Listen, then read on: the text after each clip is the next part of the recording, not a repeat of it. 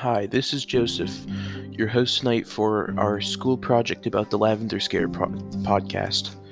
The date is March 19th, 2021. Today we'll be talking about the Lavender Scare. Imagine your job is at risk. You're a great employee, but somebody suspects that you're gay and wants to know if you are. How do you answer? If you're gay, even in today's climate, you may not feel comfortable telling an employer or fellow employee that you are gay because of the persecution and discrimination gay people face today. During the Lavender Scare, it was even worse.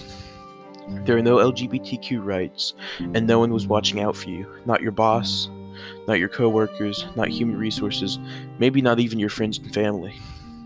At the time, homosexuality was a crime, says History.com. So what is the Lavender Scare? The Lavender Scare was a moral panic about homosexual people in the government. In 1953, President Dwight D. Eisenhower, the famous World War II general, issued Executive Order 10450, which expanded the definition of which federal employees were a security risk. This new definition included homosexual people.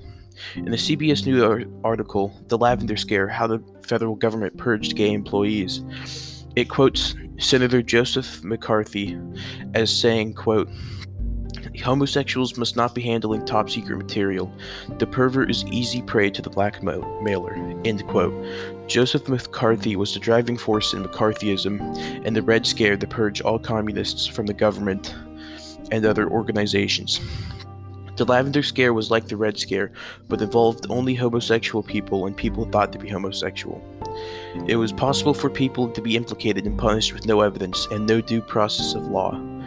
In an archives.gov article entitled "These People Are Frightened to Death," it says, quote, "Beginning in the late 1940s and continuing through the 1960s, thousands of gay employees were fired or forced to resign from the federal workforce because of their sexuality," end quote. Today, you're supposed to be protected by the law and might even be able to get help and have someone listen to you, but not back then. David K. Johnson, author of The Lavender Scare, The Cold War Persecution of Gays and Lesbians, and the Federal Government, estimates that between 5,000 to 10,000 people resigned or were fired. Quote, "And we will never know how many didn't pursue their dreams for fear of exposure," end quote. In the end, thousands of lives were ruined because of the Lavender Scare. As a people and as a nation, we have come to terms with how our own government persecuted the very citizens it was sworn to protect. It is my hope that understanding can help prevent a recurrence of such things in the future.